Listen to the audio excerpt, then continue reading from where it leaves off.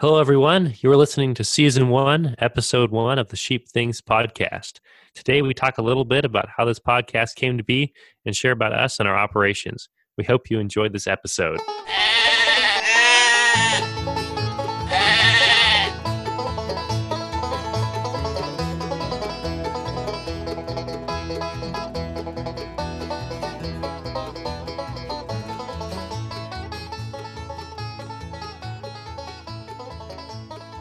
Well, Robert, why don't you start us off by telling us a little bit about yourself, how you got started with sheep, what got you interested in the sheep industry, and just kind of a little bit about yourself. Well, mostly I got into sheep because I have a love for lamb chops. Probably 20 years ago, started eating lamb out and about, and probably late 2008 or 9, somewhere along there. I was at a customer conference, and we took some customers out to eat in Chicago, this real fancy high-end restaurant, and everybody's eating $100 steaks, and I got a $80 lamb chop, and they're telling me how weird I am, and I'm like, man, I really like lamb. On the way home, I'm telling my wife, hey, we got cows, horses, we got land. I think we should grab a couple of sheep, and raise our own lamb chops. And and she goes, you remember those Angora goats we used to have 20 years ago? And I'm like, oh yeah. So it scared me, because I had to shear those goats, and they got stuck we had barbed wire at the time, and every day you'd leave and there'd be a goat stuck in barbed wire, so you had to cut the thing out, and so that kind of delayed my sheep interest a little bit. And then I had a friend of mine who I knew he was probably in his mid-70s at the time, and I knew he raised sheep as a kid. So I kind of talked to him one afternoon, hey, did you I know you had sheep when you were a kid. Is it that aggravating, sharing these things? I just want a couple, And he goes, oh, no, it's not bad at all. I'm thinking about getting some too, He just bought a farm, a little 20-acre farm, and was thinking, what can I put on there?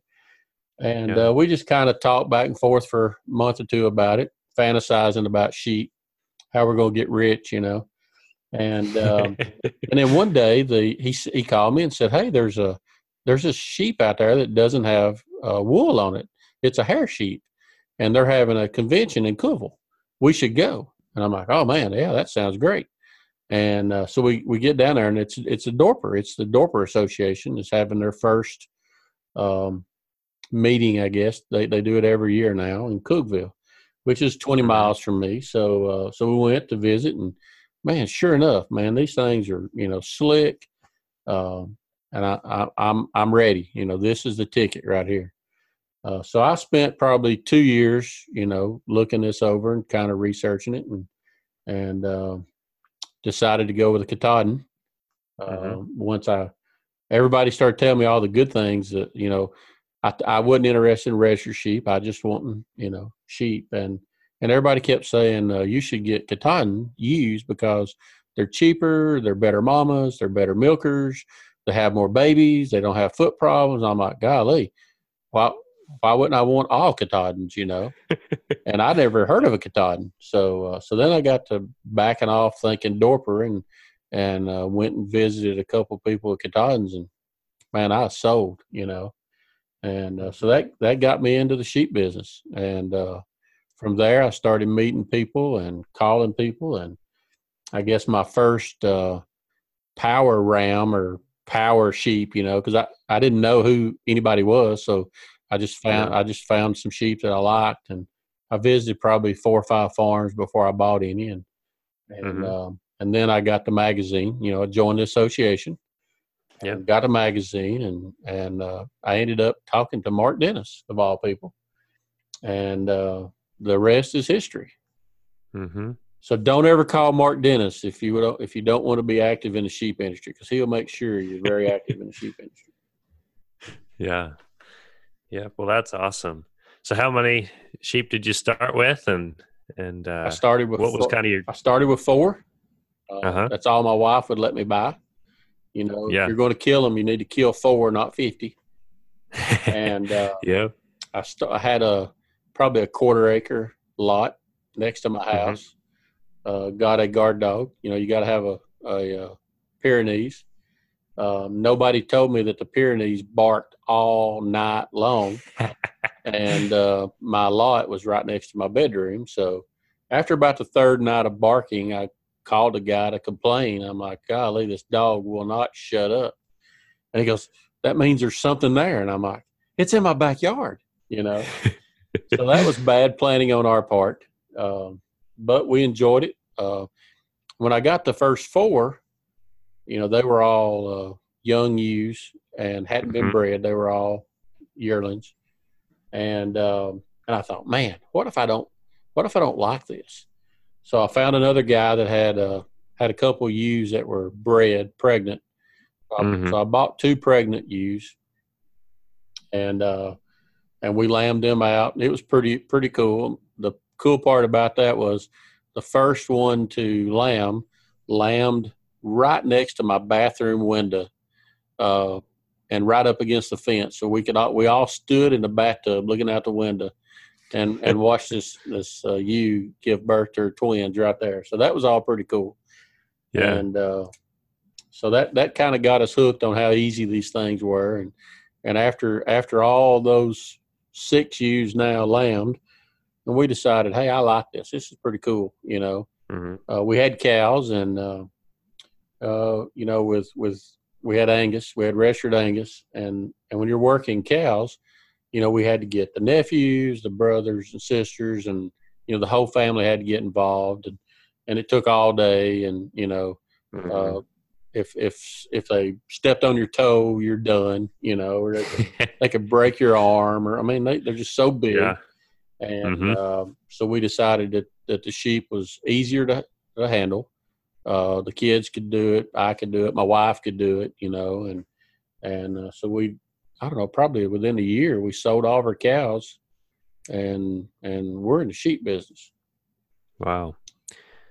Yeah, that's awesome. So what was your after that first year, kind of what was your goal? What did you want to get get to as far as numbers go, as far as were you wanting to sell meat? Were you wanting to sell lambs? Were you just wanting to eat a whole bunch of lamb yourself? What was that process of kind of developing your goal of transitioning from cattle to lamb? Well, my first thought was, golly, man, look at the lamb chops. I got a lot of lamb chops. And I'm a foodie. I'm a big guy. I like to eat. So that was my first goal was, yeah, this is kind of neat. And then the more I got to noticing that there was a market, and I don't think the ethnic market will ever go away. I think it'll only get bigger. And then I started researching, the American market. We import more than we can supply, so there's always a demand for meat. Yeah. I thought, golly, I got all this land I can do something with. So back to whenever I was looking into the Dorpers, I met a lady in Bowling Green, Kentucky, and we chatted quite a bit, and she told me that she had 700 or 500 ewes. And I'm Hmm. like, holy moly, that's a lot. She goes, yeah. She said, I used to have 700. And she said, I decided for a 68-year-old lady that was too much for me to handle by myself. And I'm like, you can do all that by yourself? Oh, yeah.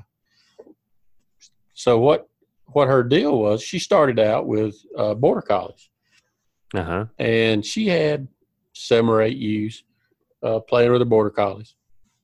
Kind of the same thing. She had people started wanting lamb from her. So she started selling lamb, and like, hey, I like this. So she started keeping all of her ewes to grow her flock and selling all the ram lambs for meat to pay for the bills. And Yeah. in like 7 years, she went from 8 or 10 sheep to 500 sheep. And Wow. so you kind of got this doubling effect. Majority of Hmm. them having twins, and if half of them are ewes, you start out with 10. Next year you got 20, and those 20 have 40, and then man, they just multiply in a hurry. So I thought, man, I can do that, and so I did. We went Hmm. from 6 to 12 to 25 to 45, and I'm doing it all out in the pasture. I don't jug or any of that stuff. But my Yeah. problem came when I went from 85, when those 85 ewes lambed. I'm throwing 85 out. I don't know the exact number, but when those Hmm. suckers started lambing, and you leave home at work and you're like, oh look, I got 5 lambs this morning. You come home from work, you're like, there's 40 lambs out there, and you realize right Yeah. away, oh, this ain't going to work. And so we spent a year or two culling to get back down to a manageable size and to rethink, hey, how do I manage 300 or 400 ewes, Hmm. and I'm basically there now. Um, I'm back to that 85, 90, 100 ewe level. Hmm. Uh, I did a lot of culling, and I joined NSIP that you're involved too. So I used that advantage to kind of start all over, get rid of my problems, Yeah. and now I'm back in the all right, let's grow again mode. Not hardly as fast. I don't want to double every year now. And Yep. and another problem, and this is the reason we have I'm wanting to do a podcast about this is, I don't want people to do the same thing I did if they have the same goals. When we first started, we had 6 sheep, and it was kind of easy to work 6 sheep. Well, then the next year we had 20 sheep, and the next year we had 40 Yep. sheep. So every year we're having to change our working arrangement because we had Hmm. more sheep. And finally, at Yeah. about 40 sheep, I'm like, I'm done. I'm tired of redoing this every year. So I started going to visit people that had hundreds of sheep, and I wanted to Hmm. see how they flowed their sheep. They thought I was Yeah. there. They all thought I was coming to look at sheep to buy sheep. I wasn't there to buy sheep. And if any of you guys are listening to this, sorry, I wasn't looking to buy sheep. I wanted to see how you handled your animals. It's all about flow, and I hope I took something positive or negative away from every one of my visits, so that I could apply it to my farm, and Yeah. and how I can manage. Because now I'm at 40, and I'm not wanting to worry about 40 or 60. I'm wanting to know, all right, when I get to 300 sheep, how am I going to handle that? And Yeah. I want to make my pastures, my lots, my lanes, my cross fence, all that stuff. I want to be able to handle the volume. I don't want to have to do it ever, so I want to do it all now. And that's what I've done for the last probably 2 years, is to get ready, um, so that I'll be able to handle the volume, know what I want to do, not when I get 300 ewes go, oh man, how do I do this? Where am I going to put this? So that's kind of where I'm at now. Yeah. And by the Yeah. way, I've decided I can't do it all in the pasture.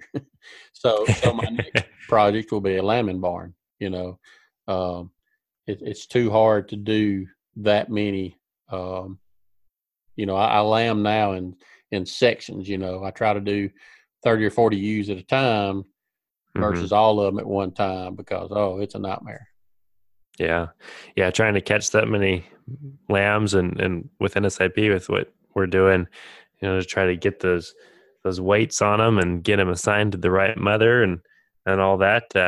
If you're having 50 lambs hit the ground in a couple days, that's tricky if they're out on pasture and you don't have a good spot to catch them, and Absolutely. it definitely throws some challenges in there. So tell us a little bit about kind of where you're at now, like your system. What is um, your feed system look like, your environment, where you're at in your region of the country?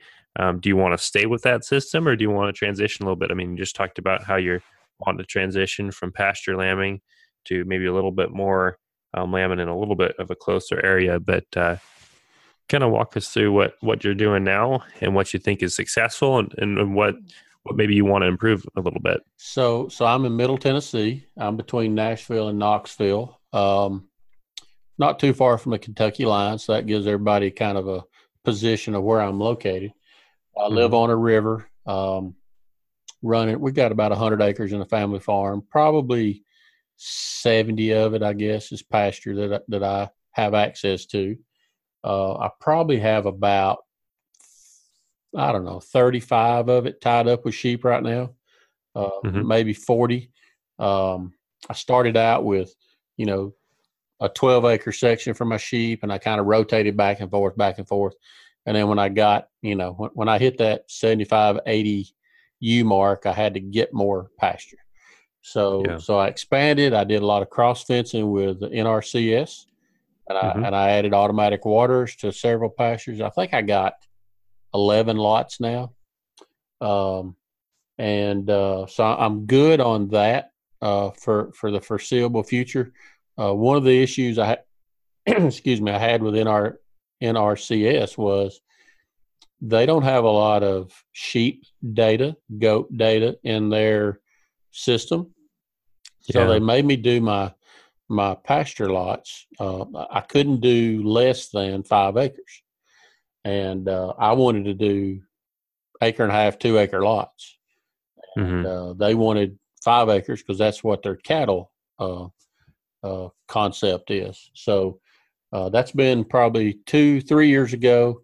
Now they've been back to my farm. We've talked, and they see, yeah, that's a problem.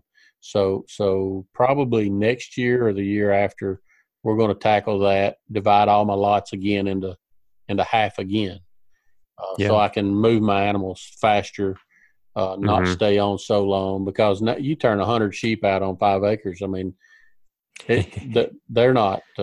That's not really rotating. That's just turn them out, and you know. Yep. So so anyway, so that works. And I got a lane. All my pastures, all my lots are connected by a universal lane, and at the Hmm. end of my lane is my working facility. So I can catch pretty much any animal on my place in a matter of maybe 10 minutes. Nice. Once they get in the lane, I got them. They can't go nowhere. Yeah. And none of my animals are pets, so they try to go away from me. So as soon as they go out the gate, they just take off running to that corral, just like that's their escape. And Hmm. so that part works really great. Um, the things I got to work on are shade. I don't have any shade in any of my pastures. Don't have any shelter. I do have one big tree that's in a corner of 2 lots, and in the summertime when the humidity gets really hot and the temperature's hot and the humidity's really high, then I will rotate those through those 2 lots. I kind of save those for those July, August days when it gets pretty tough. Um, but yeah, that's Yeah. that's my that's my other biggest problem I have right now. The last 3 years has been eagles for predators.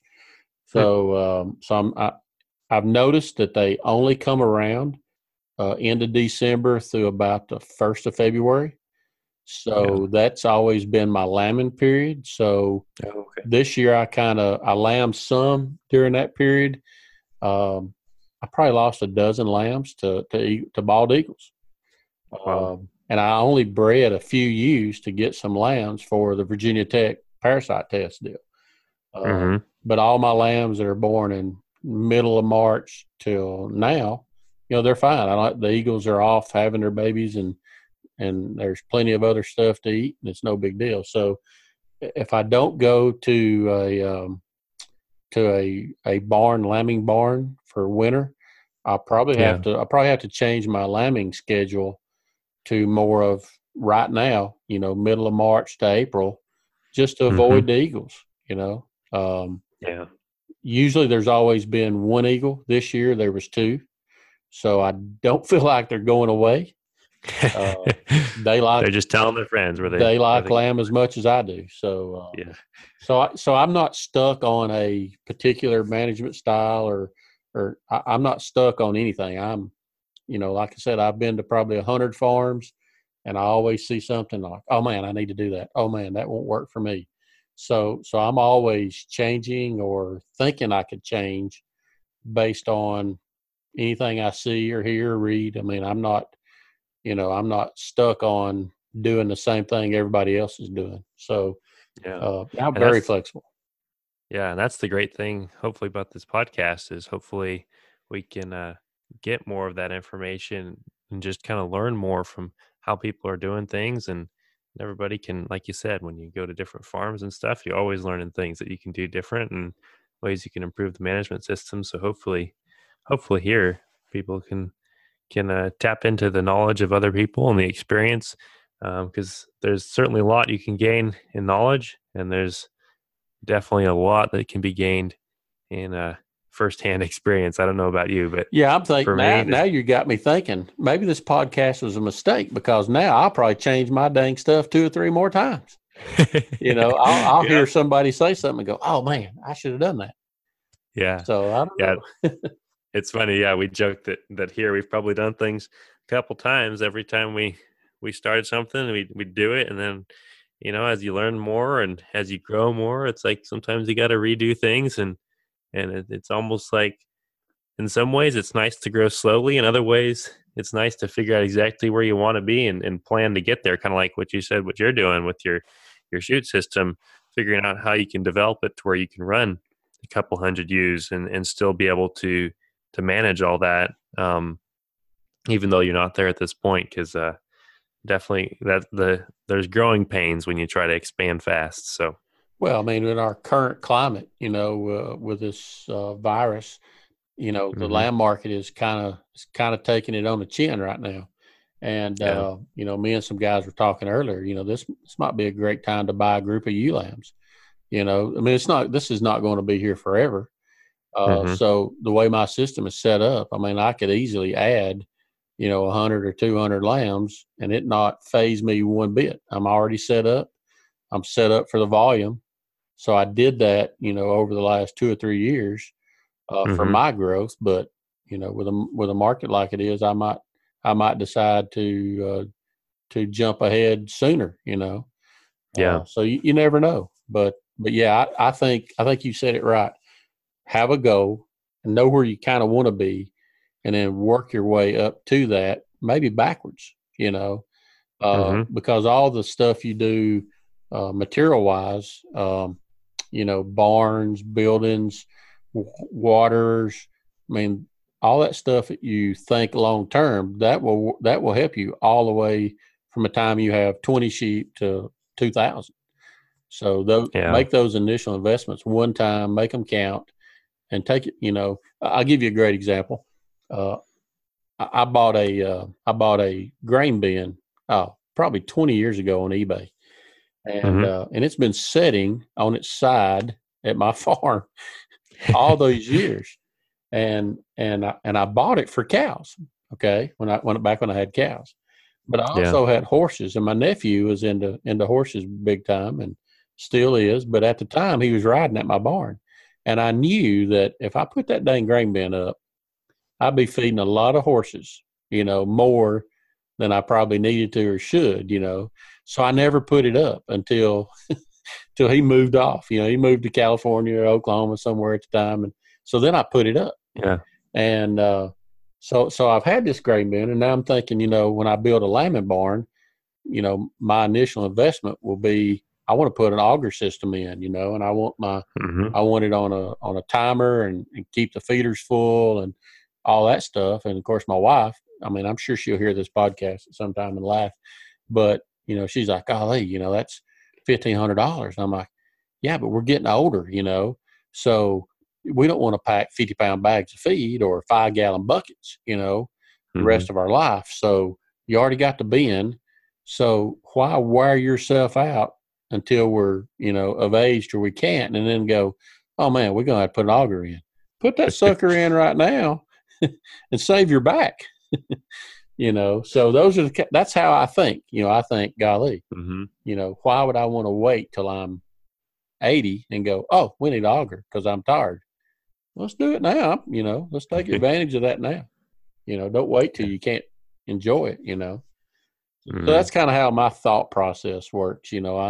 I think way out there and then try to work my way to that. yeah. Definitely. Yeah, my dad says if you aim at nothing, you'll hit it every time. And Every I time. think, Absolutely. yep, there's just such an importance to setting a goal. And I mean, the reality is though that that goal can change. I mean, like you said, I mean, your goal in getting those few sheep was just to have a few lamb chops, and now you sold your cattle and you're doing just sheep. But yeah, I think it's important even just from purely a business standpoint, to set a goal, and even if that goal changes, to always kind of plan what your goal is so you can start working towards that. Because otherwise, you'll just be raising sheep without any idea what you're trying to do. And I don't know about you, but that just, for me, I don't think that would work too well. So, No, and I'm in a trucking business for my real job, for my day job, and hmm we have meetings all the time about what are we doing next month. What are we doing next year. yeah, Let's start planning now for the trucks we're going to buy or the trailers we're going to buy. I mean, that's stuff we do every hmm day, and yeah, and I think the biggest problem I see talking to some producers, and it's not the people with lots of sheep. People with lots of sheep have a plan. It's hmm usually people with a few sheep, 20 sheep. They were just like I was when I had 5 sheep, or 6 sheep. And then at 20 sheep, you're like, oh man, what am I going to do now? And then at 50 sheep, you're like, oh man, what am I going to do now? So, uh, making a plan, the sooner you have a plan, uh, the better off you are financially, mentally. You don't stress as much because you're already, you know what you're going to do. You think you know what you're going to do, and the hmm details can be changed. You can change what you're going to sow in your pastures. I change my mind all the time how I'm going to do summer annuals, winter annuals. hmm You know, hay, no hay, rotate, no rotate, grain, what kind yep, of grain you're going to feed, you're going to creep feed or not. I mean, all those things, just like today, had a conversation with a friend, the lamb market's going in a tank. So what do? Are you pushing your lambs on creep because you're pushing them to go where? Nowhere. hmm There's not going to be another great market until the end of the year. So why push all of your resources on input costs to raise your lamb weights to a weight that hmm is really useless right now. Um, yeah, so you got to be able to change on the fly. But if you have the foundation of where you want to be, where you want to go, then everything's still good. I think anyway. That's my yeah. story today. Yep. It's kind of like herding sheep. If you're wanting to get them in a certain direction, you have that general idea in mind, but the sheep can kind of change which direction they turn periodically. But as long as you keep them pointing in that general direction and adapt accordingly, you'll get there a lot better than if you just start chasing sheep in circles. So, Absolutely. So yeah. so how did you get in sheep? Have you had animals all of your life? I think I read Yeah. somewhere you kind of moved to the country a little bit, maybe. Yeah, definitely. So I was actually born down in California. My parents grew up on the beach down in California. My grandpa actually grew up on a farm back in North Dakota, and his dad farmed. So I like to say that the farming's in my genes. But anyways, when I was about 4 years old, my family moved up here to Idaho and got a little place in town. And I've always loved animals since I was little. And when I was about 8 to 10 years old, quite a few of our friends lived out in the country and had animals, um, and I loved it, and I thought, that's I want to be a farmer when I grow up. And anyways, when I was about um, 10 years old, our family was really close friends with another family, and their son raised cattle and their daughter raised sheep, and so um, our parents wanted us to have the opportunity to be able to try raising livestock. So we moved out to a little place out in the country, a little acre and a half, um, and for some of our listeners, that may not be the country, but for me, that was the country, and still is today in some ways. And started off with just a few sheep. My obviously my sister wanted to do sheep because her friend had sheep, and I wanted to do cattle. And but we started with sheep just because, as I like to say, our place was smaller, and so were we at the time. And so we start off with sheep.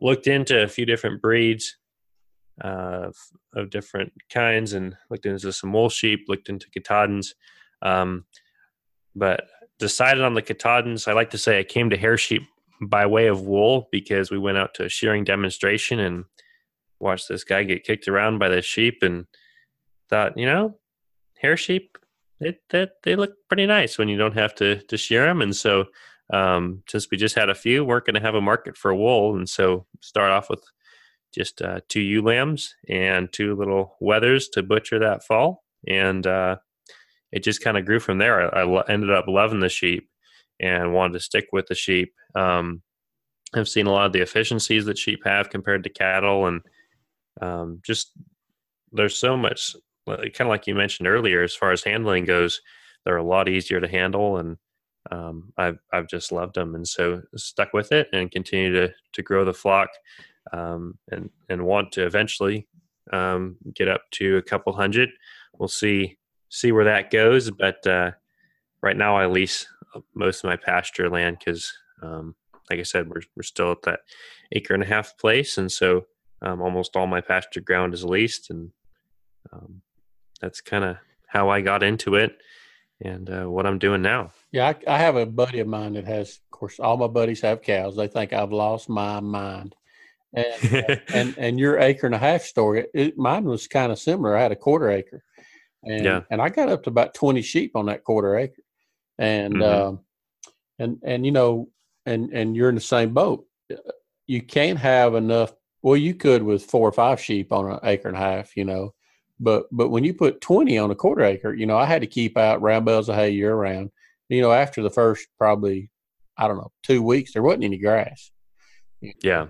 But at the same time, my 1/4 acre was not a mud hole.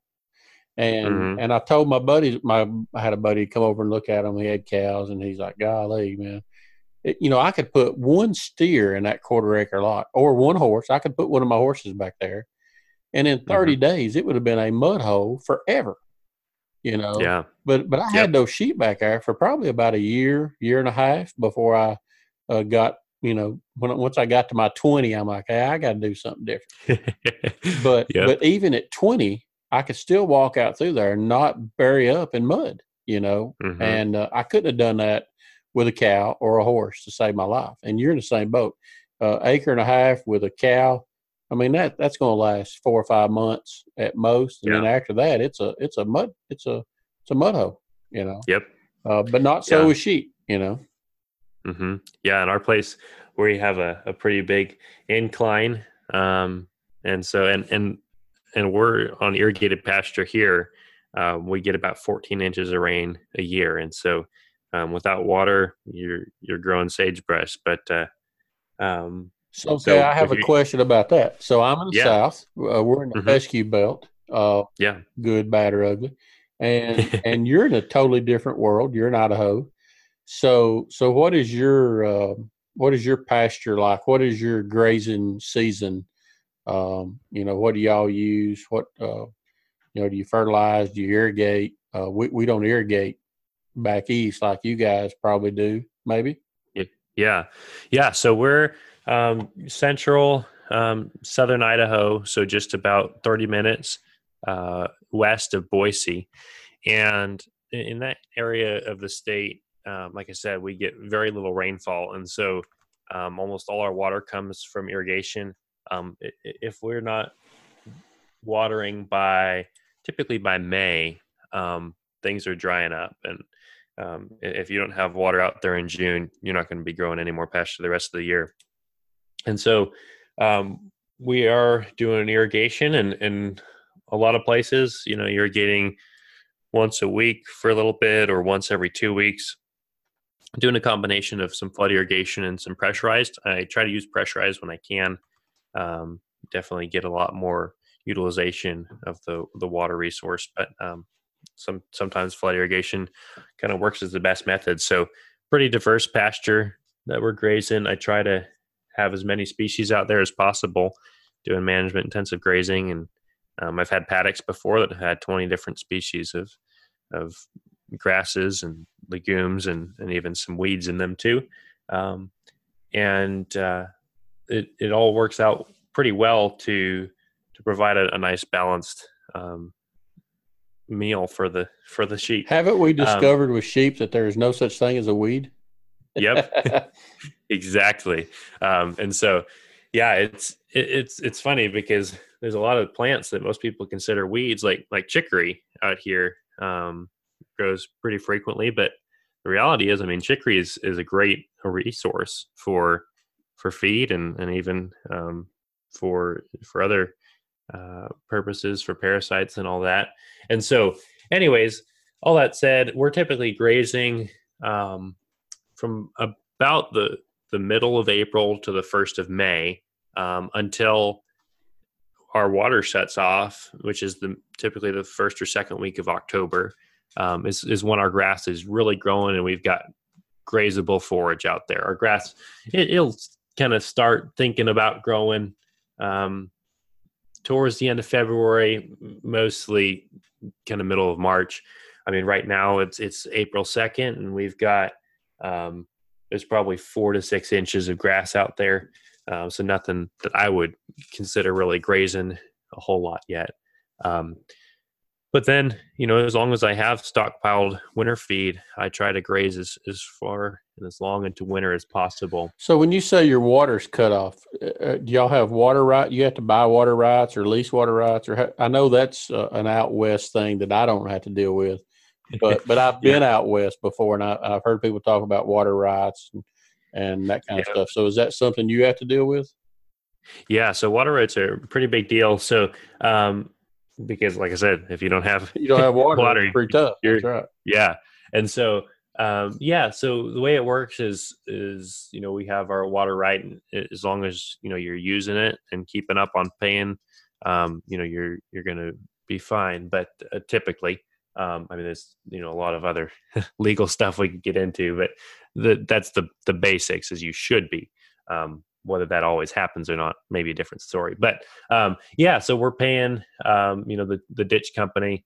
The ditch company kind of works with the reservoir, and there's a little bit of some legal hurdles that all goes through. But we're paying a certain amount per acre or per share of water, and then we pump it out of the canal, or we'll just get a certain amount. So I mean, as far as practically speaking, you order a water card, and the ditch rider comes out and puts in as many inches of water into your ditch that you asked for, and then once you use up your allotted acre feet for that year, then you don't get any more water. But the water's in the canals typically from first or second week of April till around the end of October. We've had years where it's been middle of September. Some irrigation districts out here have even been middle of August before, which that definitely is more tricky. But we've gone all the way in to the end of October before.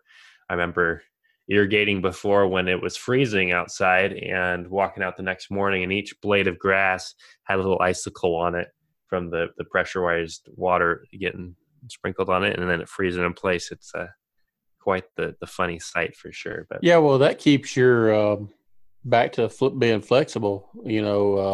If your water's cut off in the middle of August, that definitely makes your ability to change on the fly something that you have to keep in the back of your mind.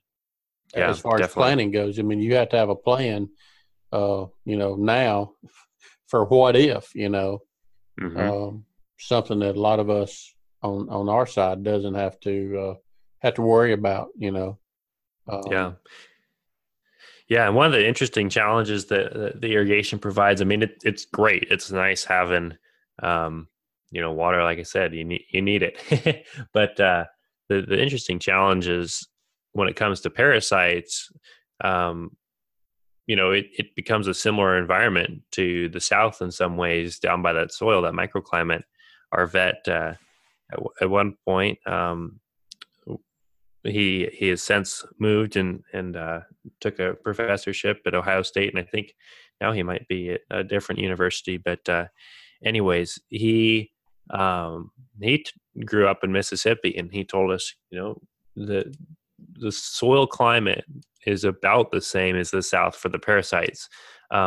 Sure, we get cold in the wintertime, but if you're keeping some standing forage out there, and if you get a snow cover, those parasites can still make it through the winter for sure. And so when you're talking about 90 degrees and you're talking about getting water once or twice a week, and you're talking about 8 to 12 inches of standing forage out there, it doesn't really dry out. It's just hot and it's humid, and it's kind of a perfect environment for growing parasites. So that's maybe the one downside to irrigation is you never have things dry out, and those parasites love that for sure.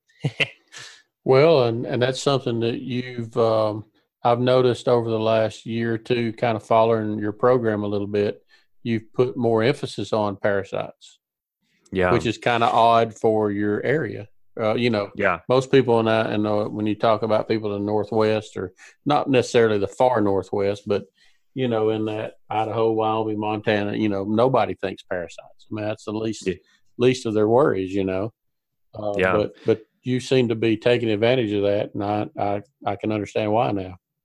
Yeah, yeah. It's my first year or first couple of years, just didn't have that stocking density to really have a problem with it. But then once I started increasing in stocking density, and there would be times, it comes back to that management flexibility thing. I had sheep out at one place, and through a series of circumstances, had to wait to move them to another place, and anyways, they stayed there a little bit longer. They grazed the grass a little bit shorter. I gave them some hay, and I just fed it on the ground because they're out in the middle of the pasture, and that's typically how I feed my hay. It saves it for me. I look at it as I'm buying fertilizer that also works for feed. Um, but anyways, was feeding hay out there, and they're getting on the ground, and they're grazing it shorter, and I ended up with 60 to 90 day old lambs with a 10 to 13,000 eggs per gram average. Which, I mean, that's, Kind of high. as you probably, yeah, it's pretty high. And so, I ended up actually, losing a couple lambs like you would expect for that amount. And that kind of really opened my eyes to, this is something that I need to build this resistance into my sheep. Not only is it, kind of cutting to the bottom line when you're doing grass fed, but also to give you maybe a little bit of a buffer. So when you come into those areas where you have a management issue, or you maybe they have a little bit more exposure or whatever, genetically they're prepared for that. Right. So Yeah, and yeah. I also think you made a good point, talking about first couple years, blah blah blah. Yeah, I see that same thing, and I mentor a lot of new people. They'll reach out to me, and I always tell them, look, you get a free pass your first year or two. You know, Mhm. the first year or two, you're not going to have any parasite problems. You just luck's going to be with you. You've never had sheep on your place.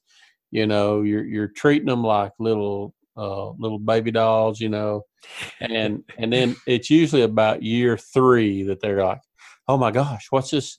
I got this ewe. She just died. Or this lamb. That my lambs are dying. I'm like, I told you it'd sneak up on you. Yeah. You've not been paying attention, or you didn't think it was a big deal because the first year or two you kind of get a free pass, and then man, the Hmm. parasite thing just smacks you in the face.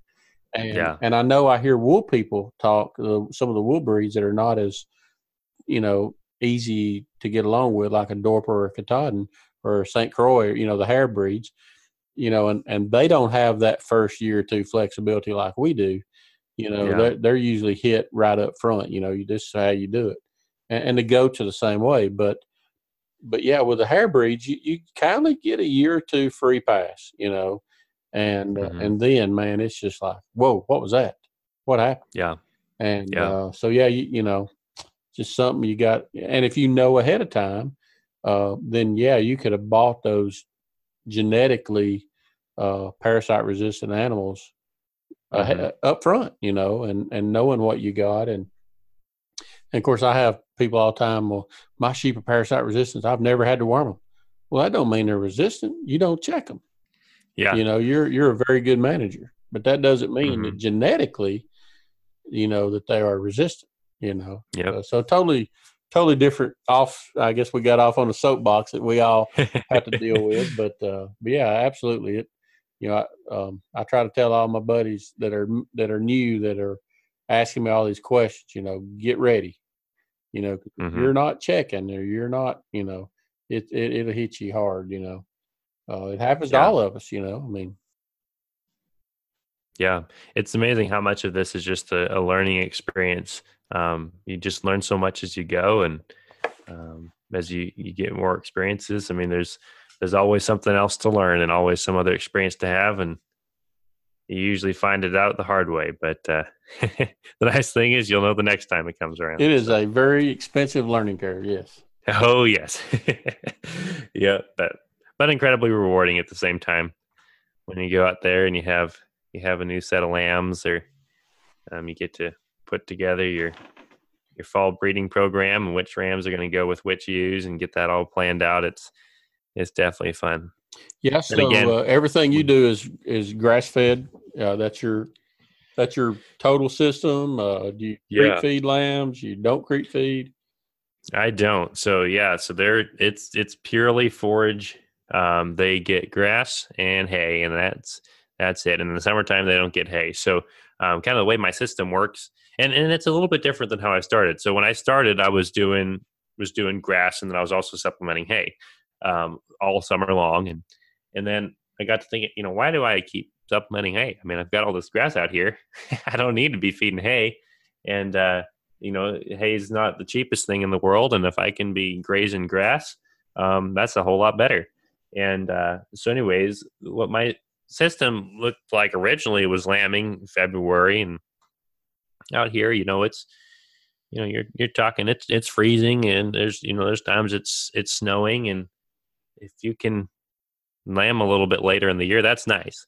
And so I switched to lambing to April, and that allows me to meet my peak animal production along with my peak grass growth, and I basically drew it out on a curve and on a graph, and I looked at it, and the two curves almost matched up identically when I looked at our system because of the heat and everything. I mean, we'll hit 110 degrees in the summertime. Um, if when I start in April, about 3 months in is when I'm going to have my lambs weaned. So if I'm talking 1st of April, then I'm, talking weaning lambs 1st of July. Well, that's when it's the hottest time. That's when the cool season grasses have mostly stopped growing. It's also going to be when my animal needs are going down a little bit for my management ewes. And if I need to supplement some hay, I can do that for my weaned lambs, like maybe would be a good idea anyways. Typically, I don't, though. They're just going straight out onto grass. And then it picks back up as the lambs start picking back up and the ewes' nutrition needs start picking back up. So I'll typically lamb them first week of April, and then first couple of weeks of April. I'd love to lamb them all the first week of April, but that's just not possible. Unless you use cedars or something.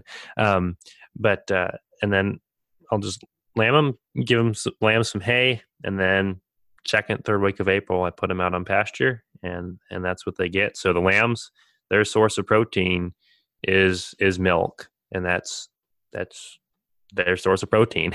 And so I push milk a little bit heavier genetically, and because I found that's the difference for me between a healthy lamb and a lamb that I have to bottle feed. And I prefer to have as few of the latter and as more of the first as I can. So Yeah, and I'm kind of the same on hay a little bit. I mean, many have talked about this prior to podcasting, but I've not fed hay in 3 years. mhm. I feel like hay is the most expensive waste of Yeah, time, effort, machinery. I mean, I don't get it, And I yeah, know people love it, and they love to cut hay and they love to make hay, and man, I'm all for those guys. I am not one of them, and yeah. so I keep my ewes out on pasture year round, and hopefully I got enough just for them to browse. I mean, they don't need tons of fiber, and Yeah. they just need something. So in the wintertime, usually about 1st of February, I'm usually good until then, and I start feeding soy oil pellets, and Mm-hmm. because it's got the protein I need to get me through. It's got the fiber. I mean, it's a good all around deal. And then I add Yeah. corn gluten or cracked corn. Usually, if my ewes are are pregnant and they're going to be lambing, March or something. I give them a little energy that they get from the corn, and that's all they get. They don't get any hay. And of course, I have these Advantage 3-in-1 feeders, and Mm-hmm. they self feed. They have to lick the feed so they don't choke. They can't sit Yeah. there and eat until they just die. They have Yeah. to lick a little bit and then walk off, and lick a little bit and walk off. And so they average about 2 pounds a day, 2.5 pounds, based on what I put in, how many sheep I have out in the field. That's Mm-hmm. that's about what they're averaging. And my sheep come out of winter, in great shape, better than they ever did on hay. My input costs are lower than hay, my total cost, because they waste so much hay. Mm-hmm. Yeah. And your hay, your quality of hay, you can't count on it to be consistent from bale to bale or farmer to farmer or year to year. It's Yep. always a hit or miss. So nothing worse than having a barn full of mediocre hay. So I've went this route.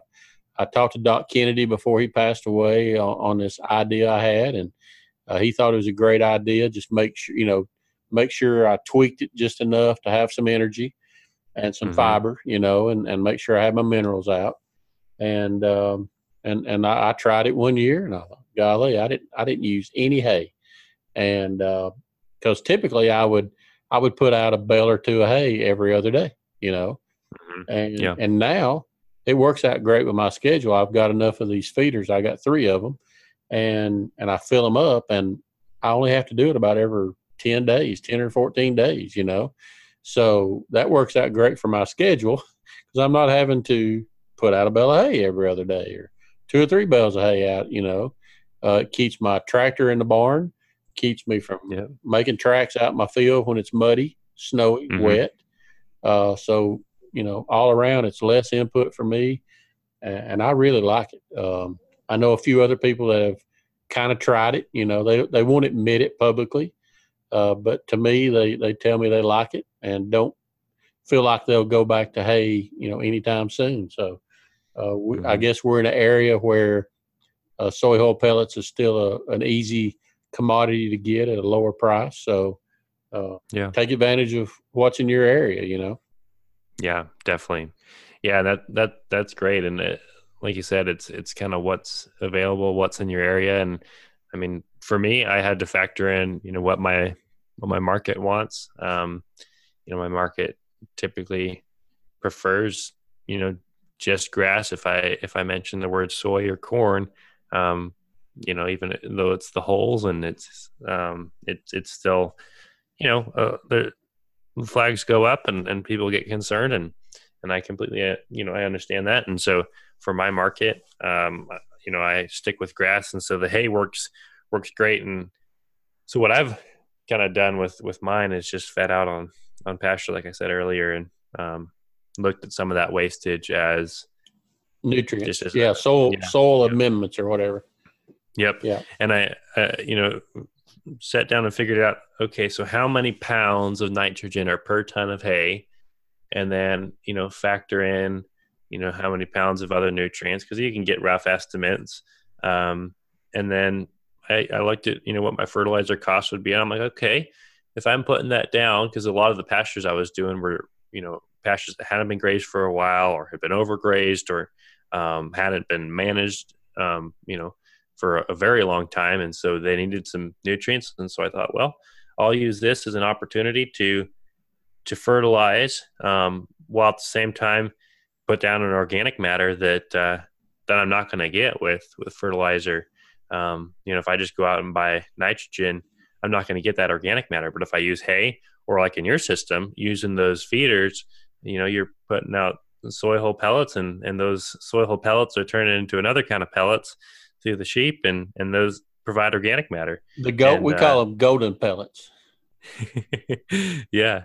And so, um, those that's organic matter you can put out in your pasture. And in a lot of ways, I mean, that's going to help you trap that nitrogen in the soil and not just, turn it into grass or have it evaporate if you don't get it into the soil fast enough. So, um, I think if we can use the animals to fertilize, I mean, that for me has been key. Absolutely. So how much can your market bear? How many animals? What is your goal for? Ca- I guess how much lamb can your market stand? And can you meet that goal? I mean, I'm sure they're buying it from other sources as well. Walmart Yeah. or Sam's or somebody like that. But is the market big enough that you can grow into what you're wanting to do? Yeah, I think it is. I mean, you look at the market nationally, and for sure, there's definitely a big market for lamb. And I think when you look at the areas of growth for the market nationally, you see areas of growth in millennials. You see areas of growth in people that really care about their food and really into you know providing a good food. And They don't eat the for a lot same of thing every night. yeah, Your exactly. grandparents had beans, taters, and pork chop every night, or what? I mean, that's Hmm. what we grew up as, and like you said, the millennials don't. I mean, I consider my food habit more millennial. Man, I'll try anything as Hmm. long as it ain't moving. Yeah. I don't want nothing that's still moving. You know, Yep. but Yeah. other than that, I'll try it. Yeah.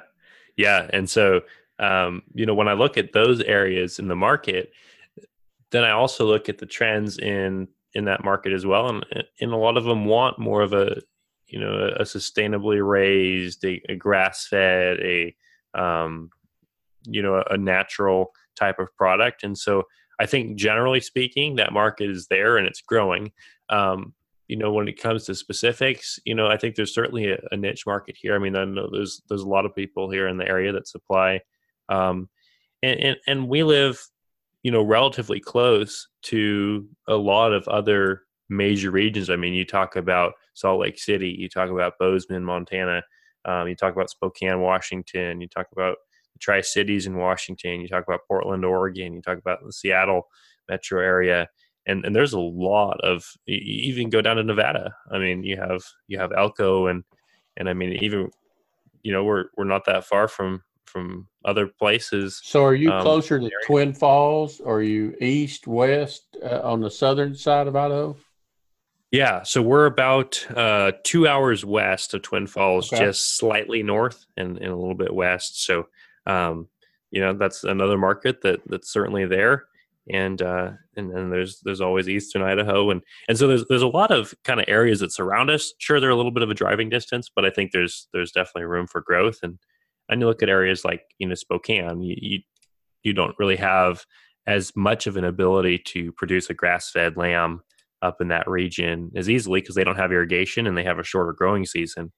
You can do it, but it's tougher and it's not going to be the same kind of product as you have down on irrigated pasture. And so, all that said, I think there is a big market that's there. I know a lot of local health food stores I've looked into supplying. They don't have suppliers, and there's restaurants and stuff. And so, um, the market right now that I have, I mean, I don't have a market for 600 meat lambs a year, but I think that market definitely is It's still there. in I mean, existence. it's Yeah, yeah. I mean, it's my just first. waiting for a Oh, go supplier. ahead. My first. My first year I had sheep. Like I said, I had six, and I'm at this local restaurant in Cookville, Hmm. and I've been eating lamb chops there for years. So I order lamb chops. And I'm critiquing. Before I had lamb. I just, hey, these are good lamb chops. But Yeah. now I'm like, all right, so let's check this out. And so I asked the lady, I'm like, oh, do y'all buy local lamb? And she goes, well, no, we don't. We buy the best. And I'm like, oh, is it? Oh, that's New Zealand lamb. I'm like, oh, really? So there's not. She goes, we probably couldn't find a local source. And I'm all cocky. I'm like, oh, I raise lamb. I'd love to provide you guys some local lamb. And I said, how much do y'all go through in a week or a month's time? Oh, I'll Hmm. I'll I'll get with the chef and have him get up with you. So the guy comes out and talks to us for a minute, and we talk, and he goes, yeah, he says, I go through about about 15 rack of lamb a week. And I'm like, well, crap. There goes, you just took, he took everything I had, in the first week. And Yep. so I knew right away there's a market. In this little town, when I say little, 20,000, a little town, population 20,000, this one restaurant, would consume 1,000 lambs to provide them with racks of lamb. And so then I went into, well, I can't pursue that, with what if he likes Katahdin lamb? What if he really likes my product and I can only provide him about 2 weeks worth of lamb? He's going to find it from somebody else. So I didn't want to create a market and then turn around and lose it at the same time.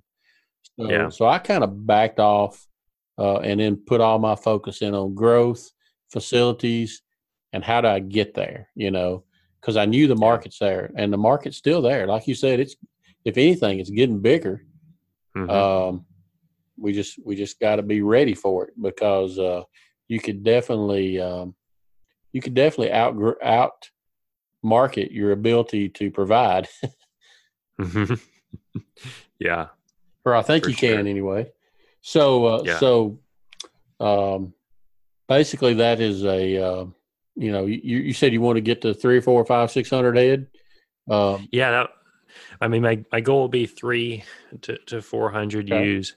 If I can get there, like I said, trying to find the land to lease. I'm a first generation farmer, and land is, so Boise is the fastest growing city in the nation, and Idaho is the fastest growing state in the nation. And so what that does to real estate costs and land costs. Yeah.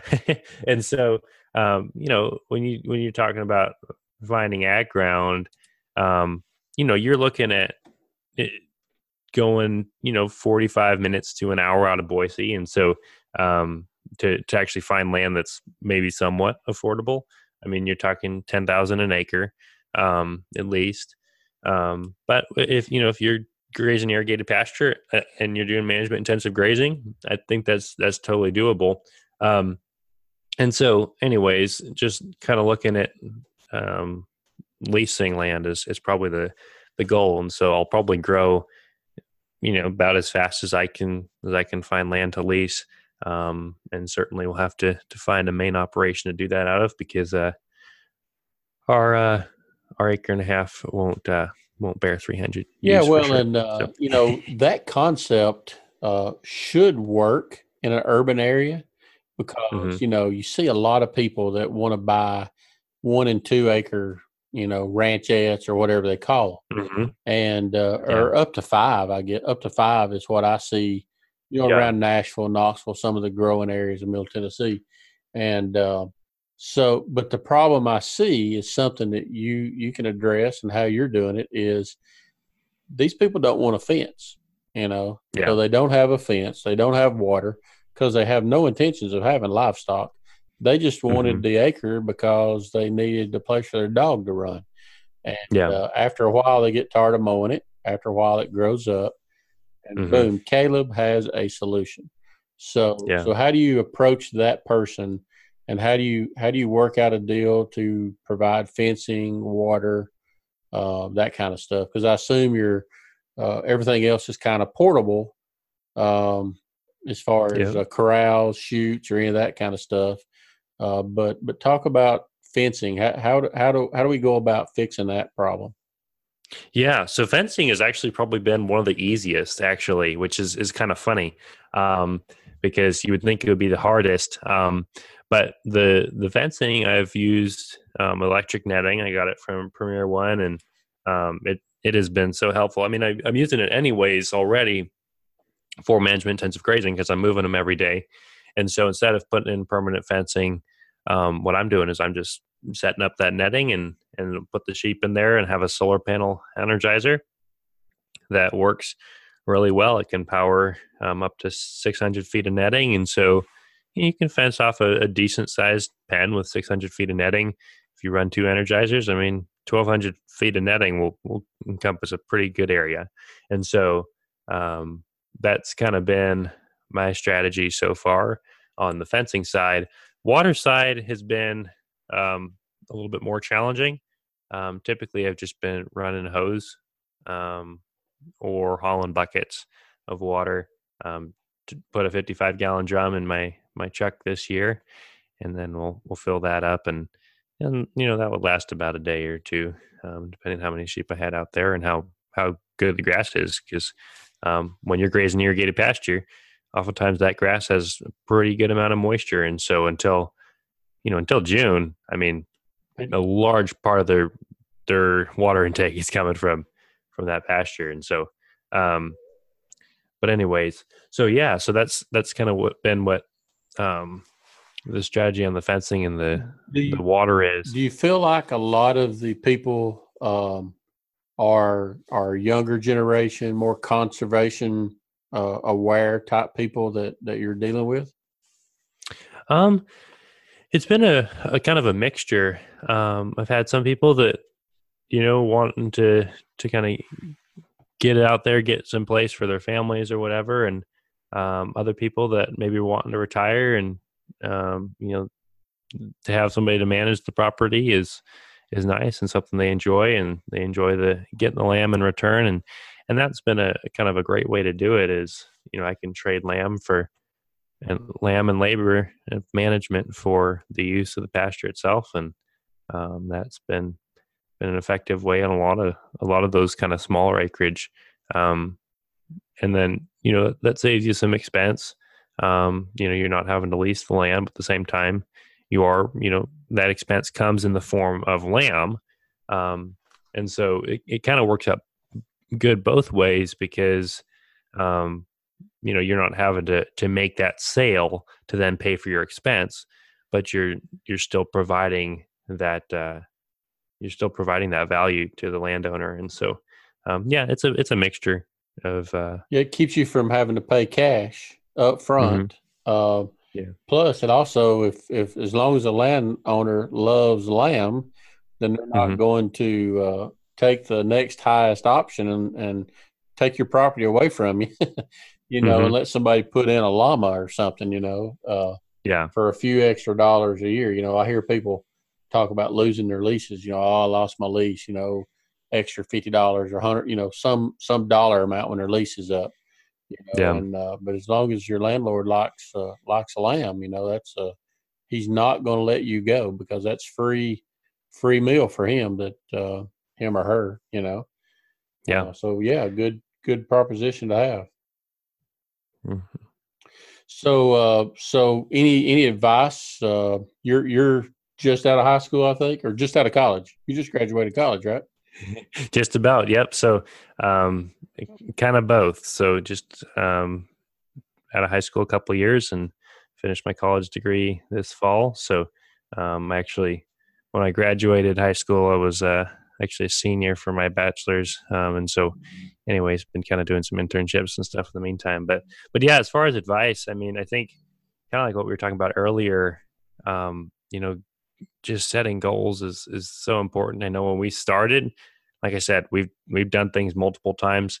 Kind of like you alluded to, the handling system is important. 2 years ago, I caught 40 lambs and hand weighed them and took all the fecal leg counts. Last year, I set up a little bit of a chute system with my netting and stuff, but not much. And I caught about 50, 60 lambs and hand weighed them, did fecal leg counts. This year, I'm going to change that up a little bit, because I'm expecting probably, I forget how many lambs I think I'll get this year, probably 70 or more. And so trying to hand catch that many lambs is not the easiest thing. Nice thing is I'm young, so I can still mostly do that, but you can still walk the next day. Yeah. Yeah, I tell people come to the farm now that came by when we first started, and we were in the same boat, me and my wife. You got 5, 6, 10, 20 sheep. You're wrestling every one of them. I mean, you're catching them. We got cattle panels, kind of thrown together to make a little makeshift lane, and we did have a scale right off the bat. We bought a scale. It came with a group. I bought a guy that was getting out of sheep, And I bought, I think there was 14 maybe. Back to my initial meeting with Mark Dennis. I mean, the Mm-hmm. very fall or maybe that winter, a guy that he'd kind of been mentoring down in Louisiana, kind of a neighbor of his, had to get out for a job and move, and Mm-hmm. so I kind of lucked into, some really nice ewes in a ram, and I got all of his stuff. He had a tilt table, he had a set of scales, so I just kind of had a package deal. But Yeah. but at the same time, I still had I didn't have nothing else, so we used the cattle panels to run up through there, and we still had to wrestle Mm-hmm. these big 170, 160, 70, 80 pound ewes. And golly, the first 4 or 5 is not too bad, but by the end of the day, you're whooped. And as the lambs got bigger, and now it's funny. Used to it'd take us 4 or 5 hours or 6 hours, take us half a day, and it absolutely wore us out to the point where we couldn't walk the next day. And Yeah. and now, I typically do most of it by myself now, and Mm-hmm. I can go through 100 or 150 animals, and you know 4 or 5, about the same amount of time that it took me to do 20, and I'm not sweating usually, as long as it ain't hot outside. I'm typically not sweating. I've not, broke down to where I can't walk, and life is good. So Mm-hmm. plan Yeah. plan as far out as you can. So yeah, it's amazing. Yeah. But yeah, I think it's, just one, I mean, goals are just really important. But I think the other thing too is that, like we talked about earlier, just not growing too fast. Um, sometimes you can grow so fast that you stop enjoying it. And I think that's really the key because I mean nobody's going to get rich raising sheep if they're being honest in how they're selling these lambs. I mean, unless you have something super super unique that's worth a lot, you'll make some money and hopefully make a profit, but you're not gonna become a billionaire. Um, so you got to enjoy what you're doing. You got to love Absolutely. what you're doing, and if you're not loving what you're doing, then maybe find something else because um, you can make just as much money probably doing something else. And so, at the end of the day, you gotta love doing the animals. You gotta love livestock. You gotta love sheep. And if you go too fast or you go too much or all that, you maybe lose sight of that, and then it just becomes a moneymaker. And you have to have that balance because if you're not making money, It ain't near as fun, is it? yeah, and if you're simply doing it for money, then it's not going to be fun either. So, um, Yeah, I grew up playing sports, and a lot of times I try to use a sports analogy. If mhm, if you're on, the winning basketball team, and the winning football team and the winning baseball team, the coach does not have to beg those people to come to practice. Those yeah, guys are there. I mean, boom, they come early, they're prepared, they're ready.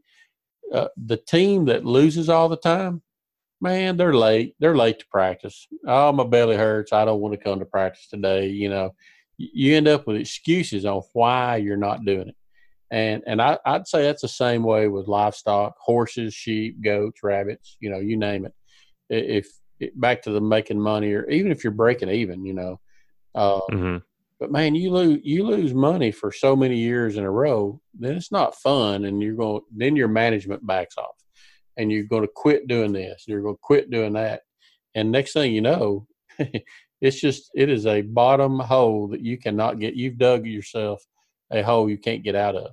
Uh, hmm so yeah, I agree. You got to have fun. You got to like it. And I forgot the guy's name. I'll think of it off air probably. But I heard a podcast from a guy that was in this Lamb 509 class I did a couple years ago, and hmm and he went to Australia for a year on a intern deal. And hmm let me tell you, listen to he brought back a lot of stuff he learned into his deal. And you find out real fast if you like sheep or not. If you're thrown out onto a farm that's got 4,000 or 5,000 ewes, and Yeah. that's definitely a quick way to find out if you like it or not. Well, so we want to wrap this up. Maybe get a next podcast going here in the next day or two. Yeah. Send us suggestions. We want to know what you like, what you don't like, what do you want to hear. Yeah, definitely. And I think, it'll be exciting. We'll have some awesome guests in the future. And I know next week we'll have a really special guest. And I think if anybody out there, if there's somebody that you're like, man, I would love to hear them tell their story about their sheep or the portion of the industry that they're involved in. I think, if they send us those suggestions at that email address, then that would be fantastic. And we'd love to have more people on. We're excited for the guests that we do have lined up, and always looking at other guests that are going to provide some great experience and knowledge. And just like today, I mean, we've had the opportunity to talk a little bit about what we're doing. And I mean, I don't know how long you've been doing it, Robert, but I've been doing it for, this is, I think, year 7 for me. And for the people that have been doing it 25, 30 years, people that have been doing it all their life. I mean, to get that level of knowledge and experience will just be such an exciting thing. Oh yeah, they forgot more than we'll ever know, and yeah. So yeah, we give everybody the rookie podcast, and we'll get the experts on and really stir things up a little bit. Yeah. So look forward to that. Awesome. Thanks for listening to the Sheep Things podcast. Stay connected to our website, Facebook page, or sign up to follow us on a podcast service to get updates. We want your feedback, so you can email us at podcast@sheepthings.com for suggestions or comments. Thank you, and see you later.